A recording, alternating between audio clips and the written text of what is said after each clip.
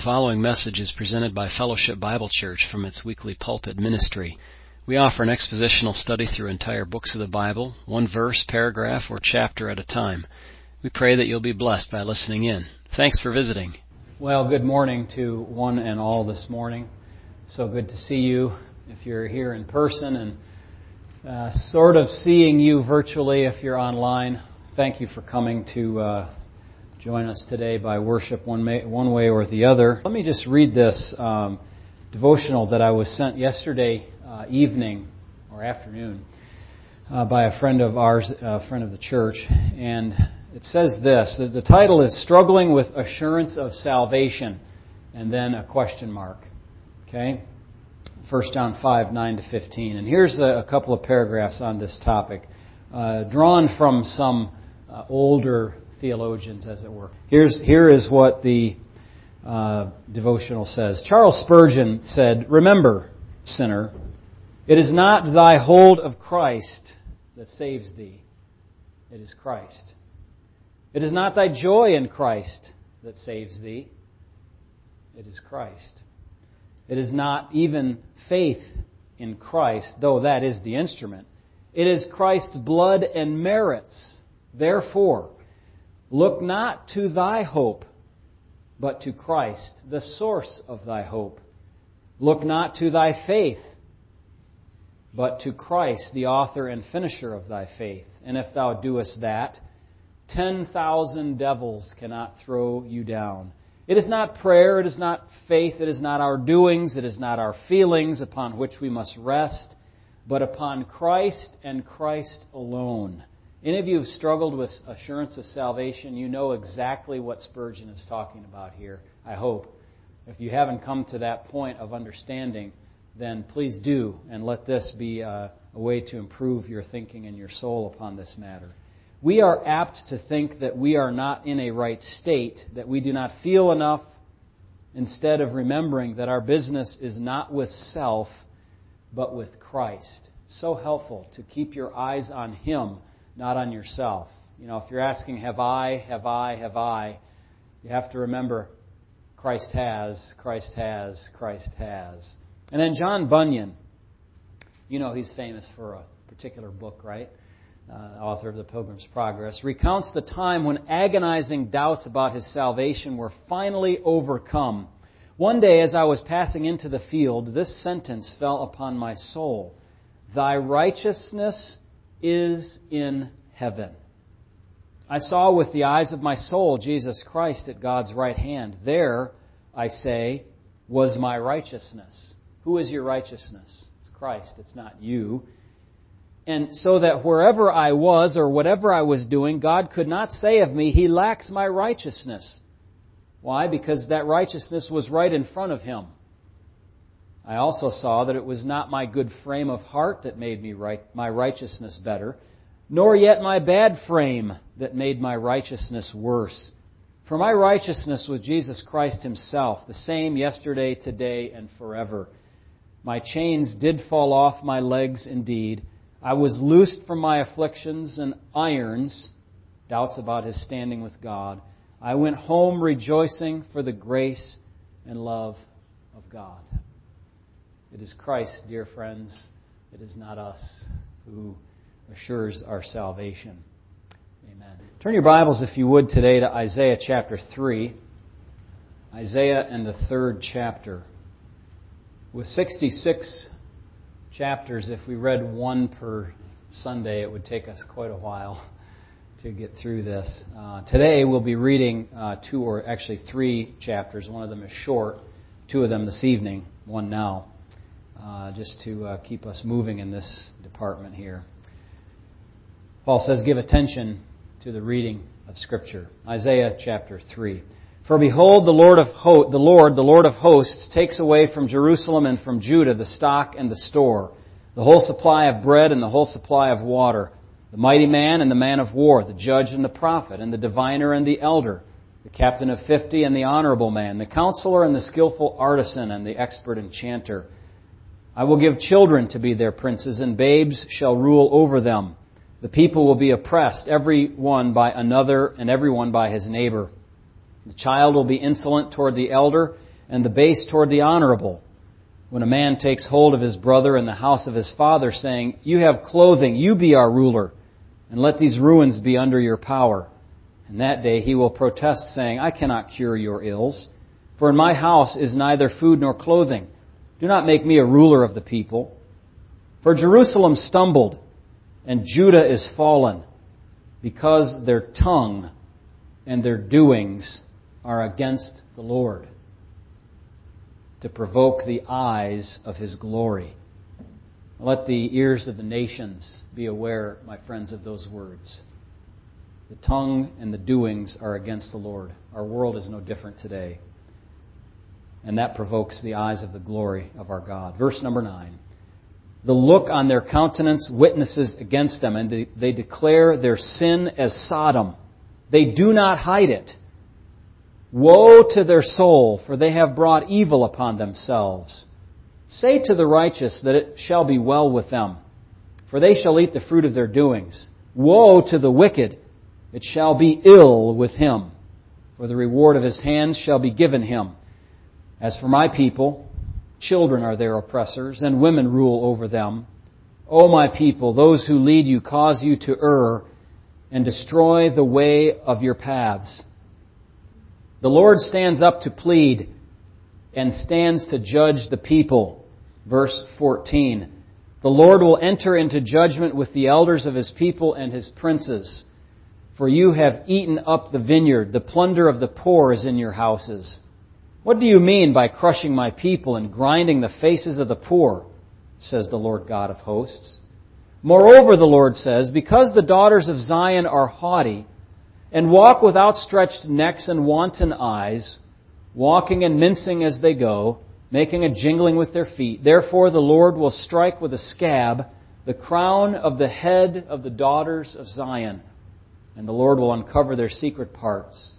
And that day the Lord will take away the finery, the jingling anklets, the scarves and the crescents, the pendants, the bracelets and the veils, the headdresses, the leg ornaments, the headbands, the perfume boxes, the charms and the rings, the nose jewels, the festal apparel and the mantles, the outer garments, the purses and the mirrors, the fine linen, the turbans and the robes.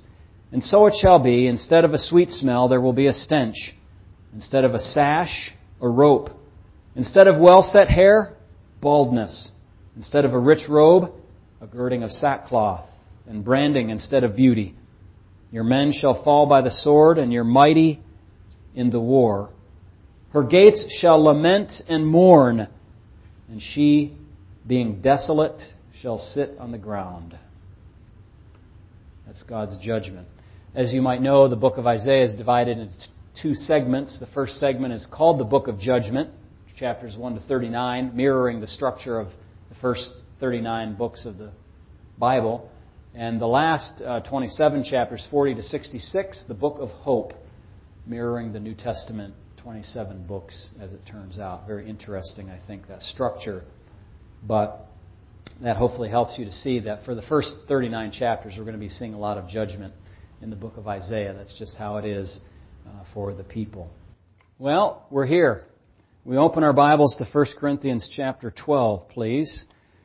That's where we are. We finished chapter 11 for now, at least. We so appreciate having Mark and Rebecca here. So good to see you folks. Vivian. John Raymond. How are you? Good. And who is that young man right there? Did he say Marky? I haven't seen you in so long. We knew you, I think, as Brutus before. Is that right, brother? No. He says no. Oh, man. That's funny. Okay, 1 Corinthians chapter 12. We broach a new subject this morning in our study of this letter. The subject is spiritual gifts. We trust the Lord to help us. This is going to take up the next few weeks because it's from chapters 12 through 14. And I decided that I was going to just treat the first 3 verses, Lord willing, this morning. You'll see there's plenty here to meditate upon. The Corinthian church had a number of questions for the Apostle Paul. You might remember from chapter 7 and verse number 1, Paul said, "Concerning the things you've written to me," and then he launches into a discussion of those matters. In the earlier chapters, 1 through 6, he had addressed matters that he knew of from some reports that he had gotten back from the church. Primarily that there were divisions, deep divisions in the church. You had the matter of lawsuits in the church in chapter 6. You had immorality. They weren't handling separation from ungodliness properly and those sorts of things. And so we've addressed those. Then Paul went into some of their questions. They had questions about marriage and divorce, chapter 7. And then a long section, chapters 8 to 10, having to do with Christian liberty, Christian rights, and the matter of idol worship and food offered to idols and those sorts of things in those chapters. Chapter 11, we saw apparently they had some issues regarding the relationship of men and women in the church and generally in the home and so on as well. And then the Lord's table. We spent 2 weeks looking at the Lord's table messages section there from verses 17 to the end of the chapter. So a new subject, spiritual gifts. We can only kind of somewhat ascertain what their questions were based on the material that's written here. In other words, kind of by reverse engineering this, could we figure out what some of their questions are? But I've never been really intent on doing that. Other Bible expositors are very interested in trying to do what they call kind of a mirror reading of the text by looking at the text and then mirroring back to what the questions or what the situation must have been. The reason that I have that mentality is because the Bible itself is the Word of God, not the thing that you figure out by reverse engineering.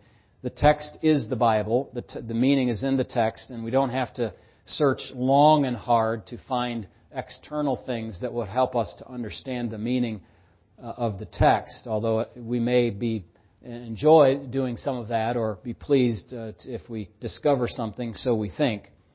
But we're in these 3 chapters on spiritual gifts. Let me read the first 3 verses, and you're going to wonder why does the chapter open this way? I think I've come up with an explanation to help you.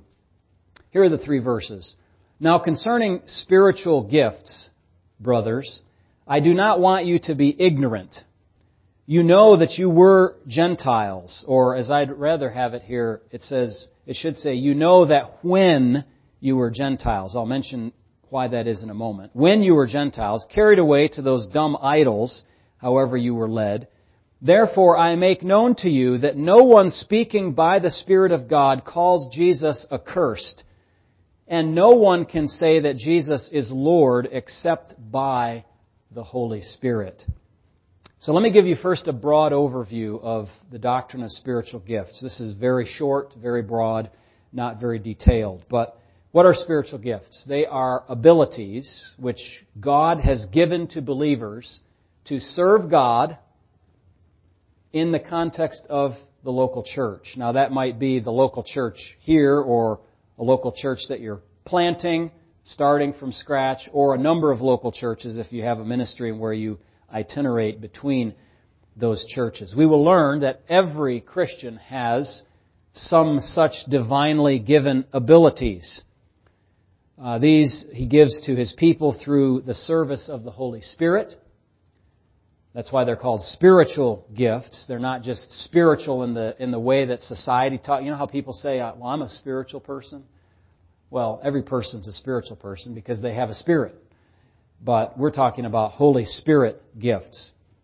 The believer is indwelt by the Spirit, and the Spirit enables these gifts. Now, these gifts can be created, if you will, or enabled in the believer when they are saved, or they can be sanctified abilities that the person has that God pre-programmed into them, if you will, propensities and things that He uses for His purposes. They are these gifts, and I would say, I don't know there's kind of a debate about, well, do the gifts come when you get saved or do you have them before? I think I've seen cases of both just by experience. I look at my own situation and I would say to myself, why am I doing what I'm doing right now? I should be sitting down there where you are and somebody else should be doing the talking because I'm not a public speaker. As I told you many times, I was terrified, petrified of public speaking. And then I turned to 1 Peter chapter 4, verse 10, and learned that if God has given me something to share with His people, then I have to use that gift. And so that kind of blew away my fear of public speaking when I kind of had a Moses moment, if you will. Remember Moses? Lord, I can't talk. God said, well, I'll give you Aaron to help you out. Well, I still, God said, look, basically, be quiet. Just do what you're told. And so that's what I'm striving to do. So I think God energized that in me after I was born again and gave me the interest and the ability to do this kind of ministry. But in any case, the gifts are centered around the local assembly. So I'm trying to say this to you to warn you that there are people who think they kind of have a gift to the church at large, and they're just, quote, God's gift, and they might go around and treat themselves that way in the church, or believe that they have a role to play parachurch meaning beside the church. That's certainly not the case. People have gifts as they're outlined in the Scriptures, and those may be used in a parachurch organization, but you've got to have them centered around the local church. So a practical application of this is when we're talking about missions work.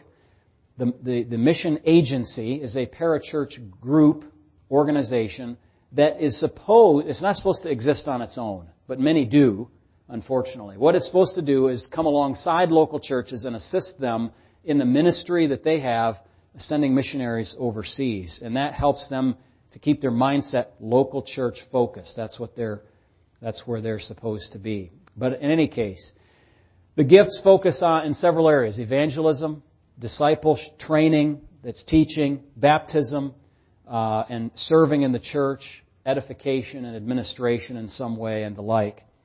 And I've given you in the notes, I think your copy of the notes there has the list of chapters, 1 Corinthians 12 through 14, Romans 14, Ephesians 4, and also 1 Peter chapter 4, those two verses I've listed there. Those are the key passages you need to study if you want to know about spiritual gifts. Now, it seems that the Corinthian believers were somewhat ignorant because Paul says, I don't want you to be that way. And why should they be that way? Well, especially because if you think about the timing of this, the best we can tell, this was written around the 55 AD or so. The church had existed for 4 or 5 years. Now, a church that exists for 4 or 5 years and doesn't know about spiritual gifts has not been a well-taught, well-operating church. They should know that they have certain abilities that God has given them for His service. And so they were ignorant. And their situation is a good picture for us today. We, too, find in the church, hopefully not this church, but sometimes when new people come in, they need to be taught. But in the church at large, we find that they, like us, or we, like they, I should say, are uninformed and unaware of the Spirit's work in the life of the believer. How does He work? In whom does He work? And so on.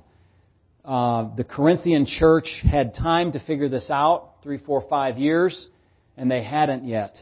The thing that's interesting to me about this, and I hope is interesting to you, is you should be sitting on the edge of your seat wondering if you're kind of a little fuzzy on this topic. How is it that God works? You mean to tell me that God has given me something that I can use to serve Him and to glorify and honor Him? What is that thing?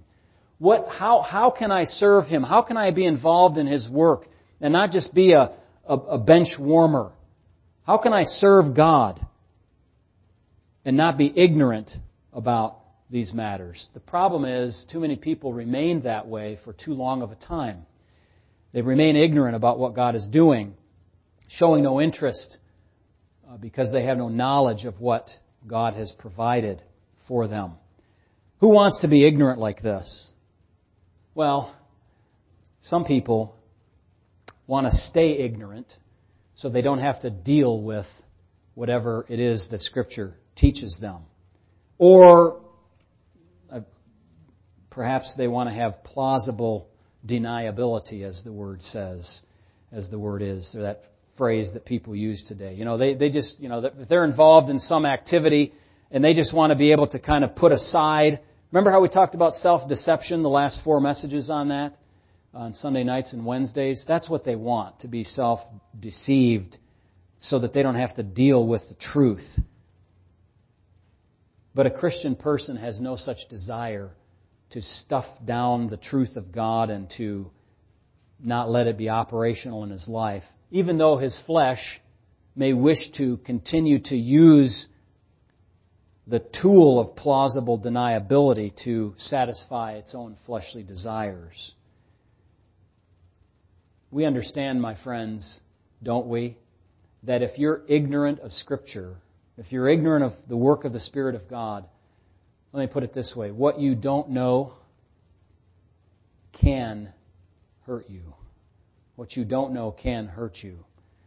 And I don't want you folks to be ignorant like that. The apostle wants the Corinthians to be full of knowledge, true knowledge about the work of the Spirit of God. And they obviously have some serious problems. Chapters 12, 13, and 14 demonstrate that to us. Their church was entirely out of order. Bizarre practices, strange things going on. We'll look at that as we go through. Now, one little note. Does your Bible have the word spiritual gifts? Does it have gifts there? Is it italicized, John? Is it in little italics? Yeah, that means that the translators have supplied that word. Some translations don't use italics to indicate that. But there's one single word in Greek, and we could say it's like spiritualities or spiritual things, spirituals. Concerning these things, brothers, I do not want you to be ignorant. Now, why do we call them gifts then? Well, if you look at verse 4, there are diversities of gifts. Verse 7, a manifestation of the Spirit is given to each one. So a given thing, a gift. That's why we call them spiritual gifts. So it's a good clarification to add the word spiritual gift. Now hang with me now, because we're going to come to a very important application in this text. So don't think I'm going to get you lost in all kinds of Greek and Hebrew here, all right? Look at verse number 2 as we've just finished verse 1. You know that when you were Gentiles, carried away to these dumb idols, however you were led. Now, in your notes, look at section B there first under Roman numeral 2. Just deal with that right up front. In my version, I have, you know that you were Gentiles. I think the other translations in English have it better. They say, you know that when you were Gentiles. Why do I say that? Well, because the word when is found in nearly every Greek manuscript. There are just a few that don't have it. The version that the King James and New King James relies on, the Greek version, does not have it. But that's not representative of the majority of Greek manuscripts. And so the word when, which is found in those manuscripts, is certainly supposed to be in the text. Unfortunately, and I will say this, although I will get a little bit of pushback from some, not here, but perhaps watching online, that we are not King James only here. And so the King James actually, I believe, is in error at this point, and the New King James as well. So we give that to you to help you. And I think it does smooth the text. It makes it's accurate. It's what it should be. So when you were pagans. And that's why I said in my title of section 2, a look back. A look back. A look back at what you were before you were born again. Now also notice, since we're in a kind of detail mode here, you know that when you were Gentiles, you know the difference between Gentiles and Jews, right? This does not mean that you have to become a Jew in order to be saved. Let me make sure you understand that. When Paul uses the word ethne or ethnos, please don't let me be offensive at all to you, but I'm just going to use a kind of transliteration. Paul is basically saying, when you were ethnics, ethnos, when you were people that weren't worshiping the true God of the Jews, that's what all Gentiles basically did. When you were that way, then certainly weren't pleasing God. You were following these idols. But why do I bring this up? Well, because there are some who say that the church has to become Jewish in order to be saved, or the church is the new Jew. Christians are the new Israel, the new Jews, or replace, as replacement theology says, the Jewish people. That's not the case at all. The Bible is very clear in Acts 15 that, you remember when the church council got together and said, hey, do you have to follow the law? Do you have to be circumcised in order to become a Christian? And the resounding answer in Acts 15 is a big fat no. You do not have to become a Jew, essentially, in order to be right with God. God accepts Gentiles and Jews, whatever race, through faith in the Lord Jesus Christ. That is kind of the, how can I say, that was the big discovery of the early church.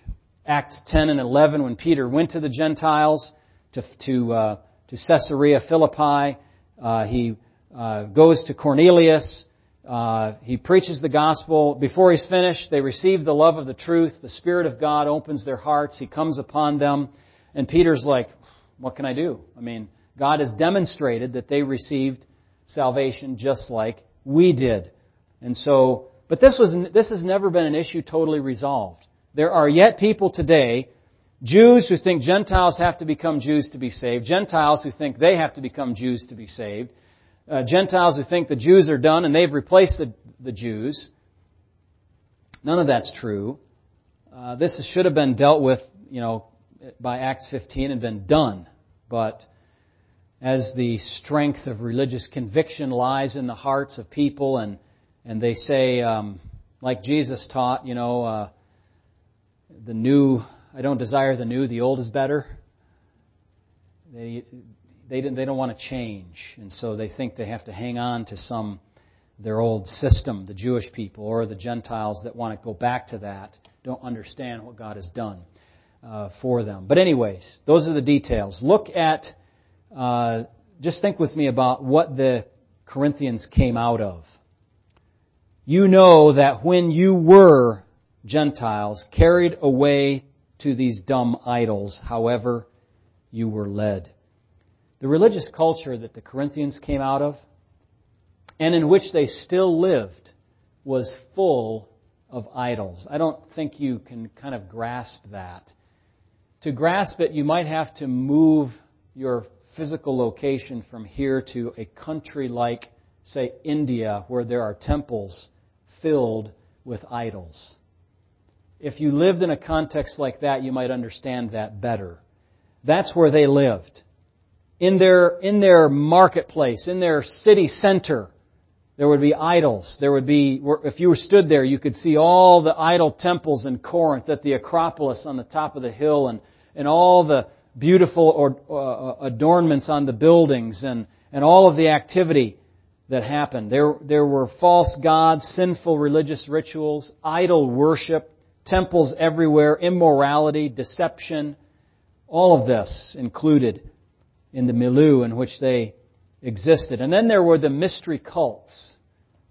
The mystery cults. We kind of make fun of them today. You go on a long journey to the guru to find the answer to the meaning of life. But that's what they really did. They wanted to know a prophecy. They wanted to know what the oracle said.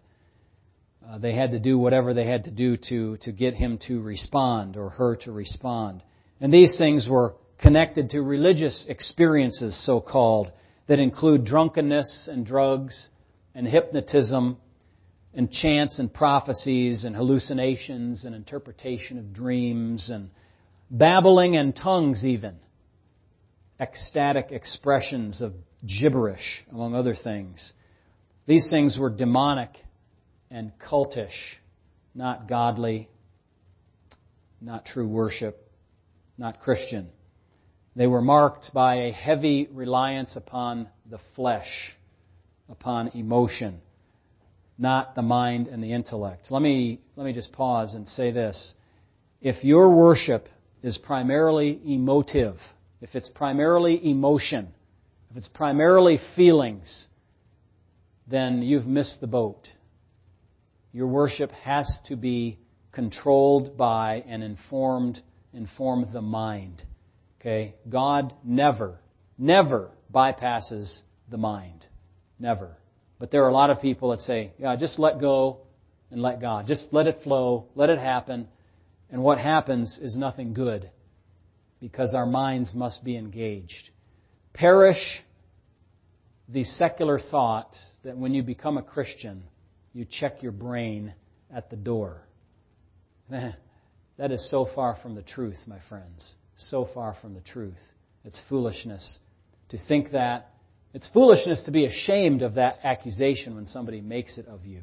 You just have to kind of figuratively, if not literally, shake your head and consider the source of such comments. What is the source of such comments? Darkened minds that profess to be wise, yet they have become fools. Romans chapter 1. You understand that people that don't understand the gospel don't know what they're talking about. And so you can have compassion upon them. So we're looking back. You know that when you were pagans is really a better translation of Gentiles, because it has the religious connotation to it and less ethnic connotation. They were, before they experienced salvation, living happily in their Gentile, pagan, idolatrous world. They were carried away, what does it say? To these dumb idols. Now, dumb doesn't mean like we use it. You know, when you say, boy, I was a real dum-dum. I was a dummy.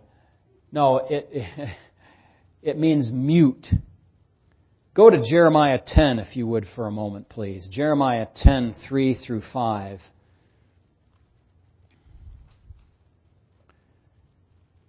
You know, there is a sense in which for us as believers, the passage that I'll read is kind of humorous.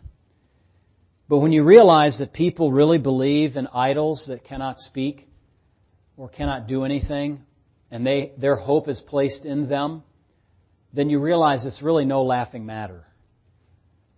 Jeremiah 10, verse number 3. For the customs of the people are futile.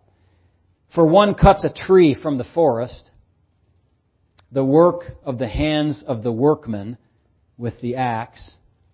They decorate it with silver and gold. They fasten it with nails and hammers so that it will not topple over. Okay? These gods cannot even stand up on their own. Verse 5, they are upright like a palm tree, and they cannot speak. They must be carried because they cannot go by themselves. Do not be afraid of them, for they cannot do evil, nor can they do any good. False worship. Statues, stone, wood, gold, silver. Yet listen, the devotees of these so-called gods worship their false gods with a fervency that makes our worship look pitiful. They surpass the fervency of any faithful Jew of the old era or any faithful Christian of the new era worshiping the true God. They worship that hard the false god. Now, their worship included such things as mentioned above. And by the way, that should shame us when they who worship the false are more zealous than our worship of the true. They had all kinds of weird practices, wild behavior. The text indicates back in 1 Corinthians 12, you can turn there, that they were carried away, led astray by these idols from correct behavior. Sinful excesses they had. They were very similar to the excesses you see today in Pentecostal or charismatic circles, some of the more radical ones. Emotionally driven churches where spiritual gifts are credited or rather blamed for strange outbursts in the church services. You know, the so-called Toronto blessing and barking like dogs and rolling in the aisles and falling over slain in the Spirit, and all of this stuff is utter nonsense, not found in Scripture. And I'm saying this pointedly because I know some of you have come out of those backgrounds. or have wondered about those things, such activity bears zero resemblance to biblical worship led by the Spirit of God. Biblical worship is holy, it's peaceful, it's calm, maybe convicting, hopefully, orderly, it certainly is. It's not exciting to the emotional or fleshly passions. Rather, it's to raise spiritual affections. Think about the difference. Mere emotion, mere fleshly passions on the one hand, and spiritual affections on the other hand. Worship is directed toward God. It's not a performance. It's humble. It does not attract attention to the people, but where does it attract attention? Where does it point attention? To the Lord. Always to the Lord. And we're going to see that even more pointedly in verse number 3. The people were led astray in diverse and strange ways when they were involved in this idolatry. What exactly was the mechanism by which this happened? We don't know all the details. We don't live in that culture, and we're not going to kind of try to find out all the different things we can extract from between the lines here in the text. But they were involved in things we know about from history that were drug-induced rituals, temple prostitution, and the like. Morally dark behavior. This seems very strange to us, doesn't it? But I want you, maybe this is the teaching point here. I want you to remember from where you have come. Think back on your life before God rescued you from sin. Now, just erase all of that history since then. And now, that trajectory, just erase all that. And imagine where you would have gone if you did not know Christ. To what depth of depravity would you or could you have gone if Christ had not rescued you from sin? He's saying God rescued you people from the depth of foolish depravity, that even worship dumb idols that can do nothing. You have to nail them down so they don't fall over. They're not the true and living God. If God's restraining hand is not on you or not on a sinner in their depravity, there's really no limit to what they can do in terms of sin, in terms of folly, in terms of foolishness. Now look at verse number 3. So Paul starts out with the word therefore. He wants to make known something to them. He doesn't want them to be ignorant about spiritual gifts. And he says, therefore I make known to you something. So now he's going to solve their ignorance problem. There must be a connection between verses 2 and 3 because of the word therefore. Reflecting on their past background, I think here's the connection. They should find it no surprise that there is a complete separation between the worship practices of the pagans and the worship practices of God and of Christians. You cannot bring those demonic practices into the church. Okay? I'm going to make known to you, Paul says, this. You were carried away with those things, but there's something different now. There's something new. And he tells them two things that are kind of demonstrable fruits of worship, whether the worship is good, bad, or good. No one, he says, speaking by the Spirit of God, calls Jesus accursed. Now, why would he say that? That's kind of weird. Well, it appears that they had brought some of their demonic activity into the church. We surmise that they were bringing ecstatic tongues and prophecies into the church. And the connection with spiritual gifts is that was no spiritual gift to do that.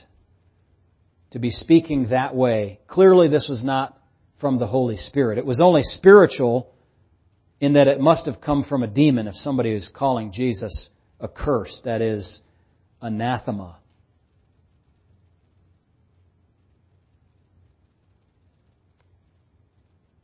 Now, let's think about the profession of one regarding Jesus. Professing that Jesus is accursed or saying that He is Lord is not a spiritual gift. Okay, so you don't have to think like some people are given that spiritual gift to be able to do that and other people aren't. That's not true.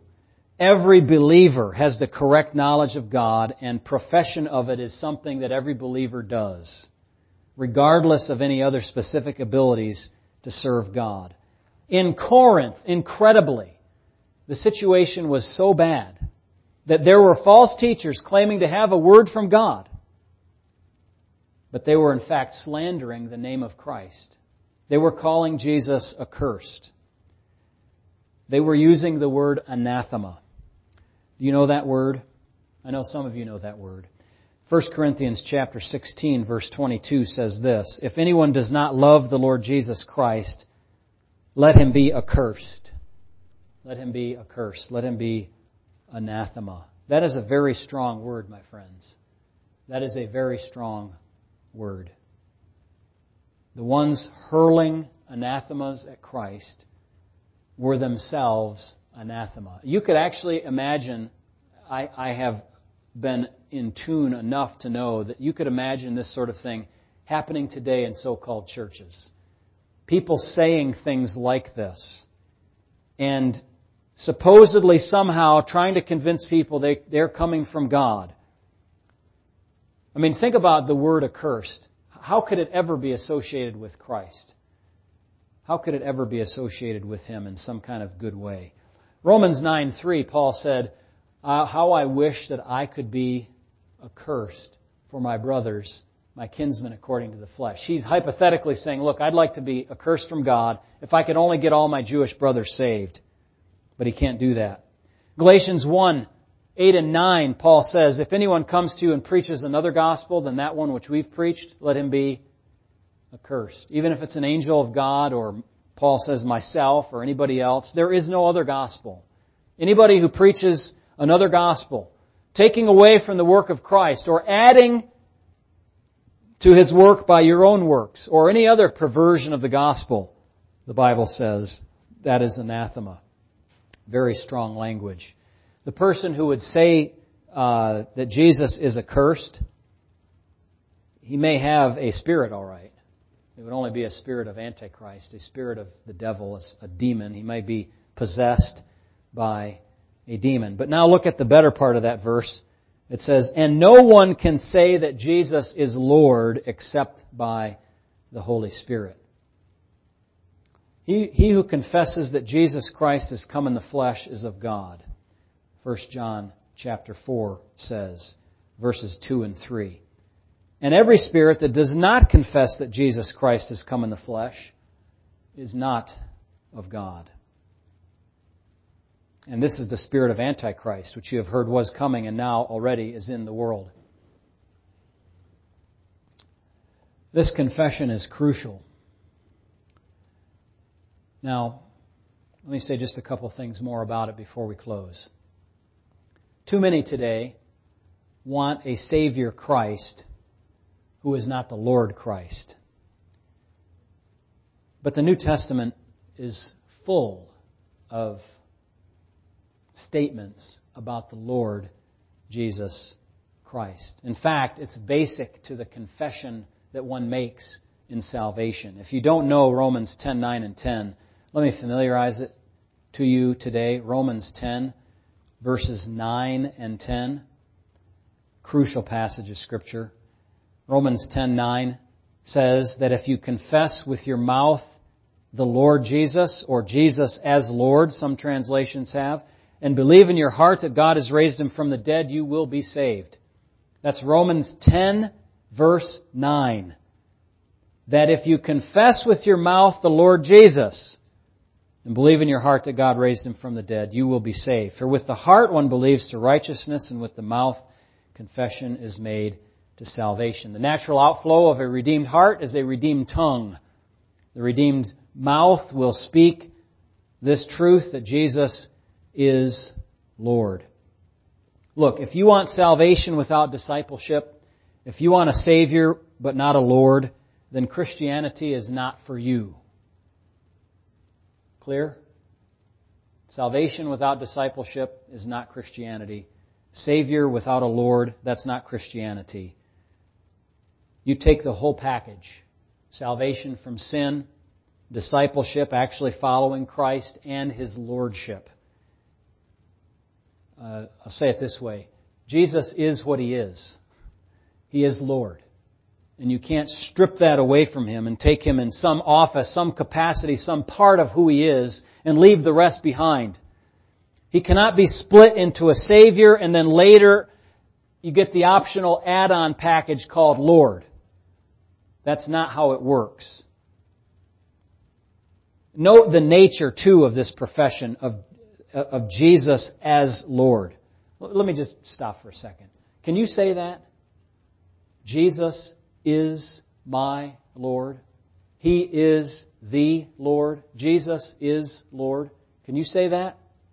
You believe that? The nature of this confession is not a rote confession like, you memorize the catechism that says, if you're a Christian, you'll say Jesus is Lord. Jesus is Lord. Jesus is Lord. That's almost like using the name of the Lord in vain. That's the right answer, but God's not interested in the right answer. He's interested in your heart to believe and be affected by the right answer. So this confession is a heartfelt acknowledgement that Jesus is Lord and an acceptance of the implications of that. If you are a Christian, you say Jesus is Lord and you mean it. What does that mean? That means He's Lord. Lord. That means He is Jehovah saves. That means He is the boss. That means He is God the Son. That means He's your Creator. That means He is your Master. That means you are His servant. Now, of course, you're going to stumble. You're going to fall. You won't follow Him perfectly well. But in principle, you've grasped the idea of the identity of Jesus as the Son of God, the second person of the Trinity. You grasp and accept the way in which that alters your life as His follower.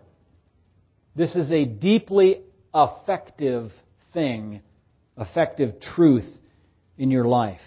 When we preach the gospel, what are we doing in part? We're preaching to people that Jesus is Lord.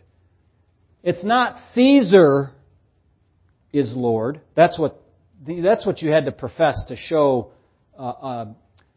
fealty, loyalty to the Roman government. It's not Uncle Sam is Lord. It's not science is God. It's Jesus is Lord.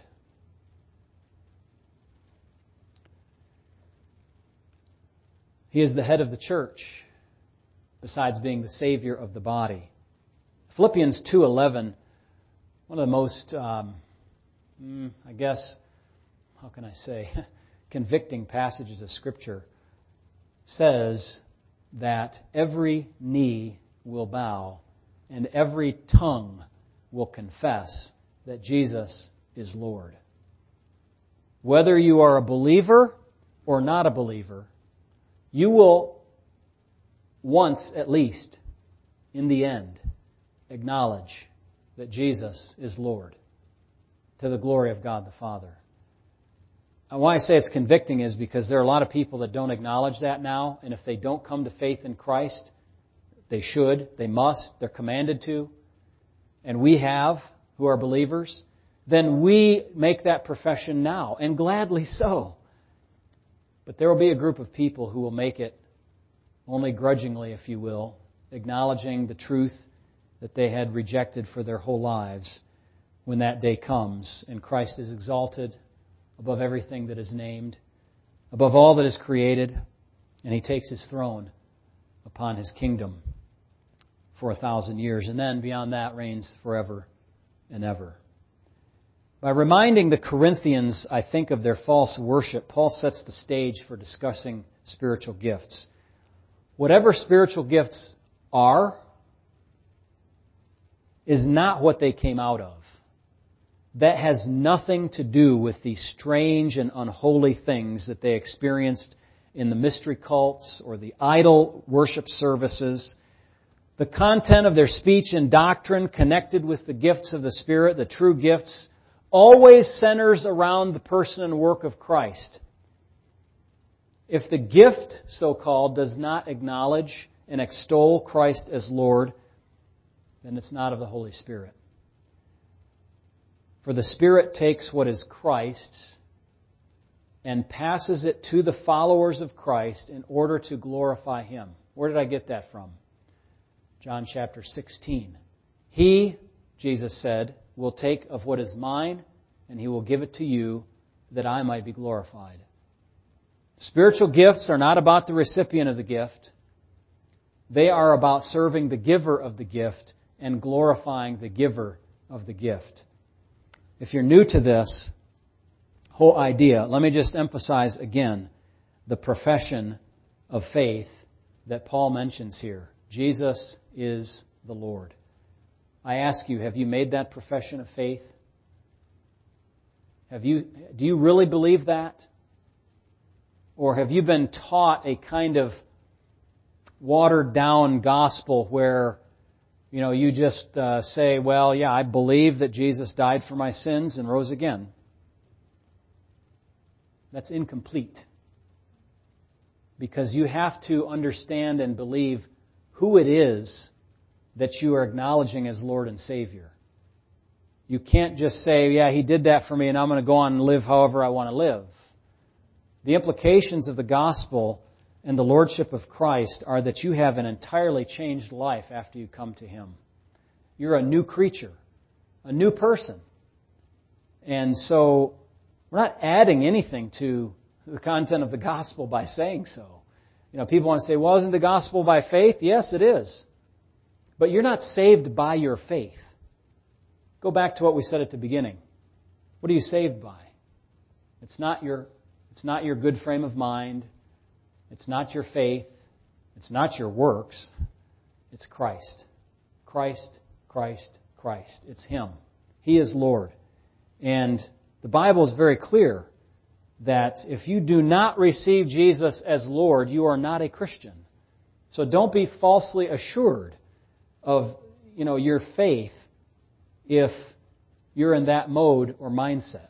There's lots of that going around, but that's not true Christianity. And I want to disabuse you of that idea, and I hope, maybe boringly, but hopefully very clearly.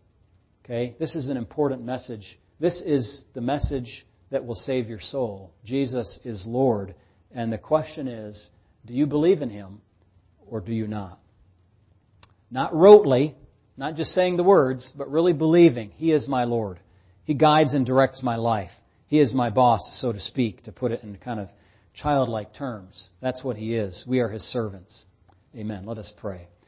Our Heavenly Father, we thank You for permitting us this morning to look at this important text of Scripture and to see the contrast between the false ways of worship that were so epidemic in the Corinthian culture, instead to see how different that it's going to be when the gifts and the activities of the church are centered around the lordship of Christ as opposed to the demonic lordship of those false religious services that the people used to attend before they were saved. Lord, thank You for the opportunity to be informed, to look back, and to remember the fruit that the Spirit bears in the life of the believer. We give You thanks in the name of Jesus Christ, our Savior. Amen.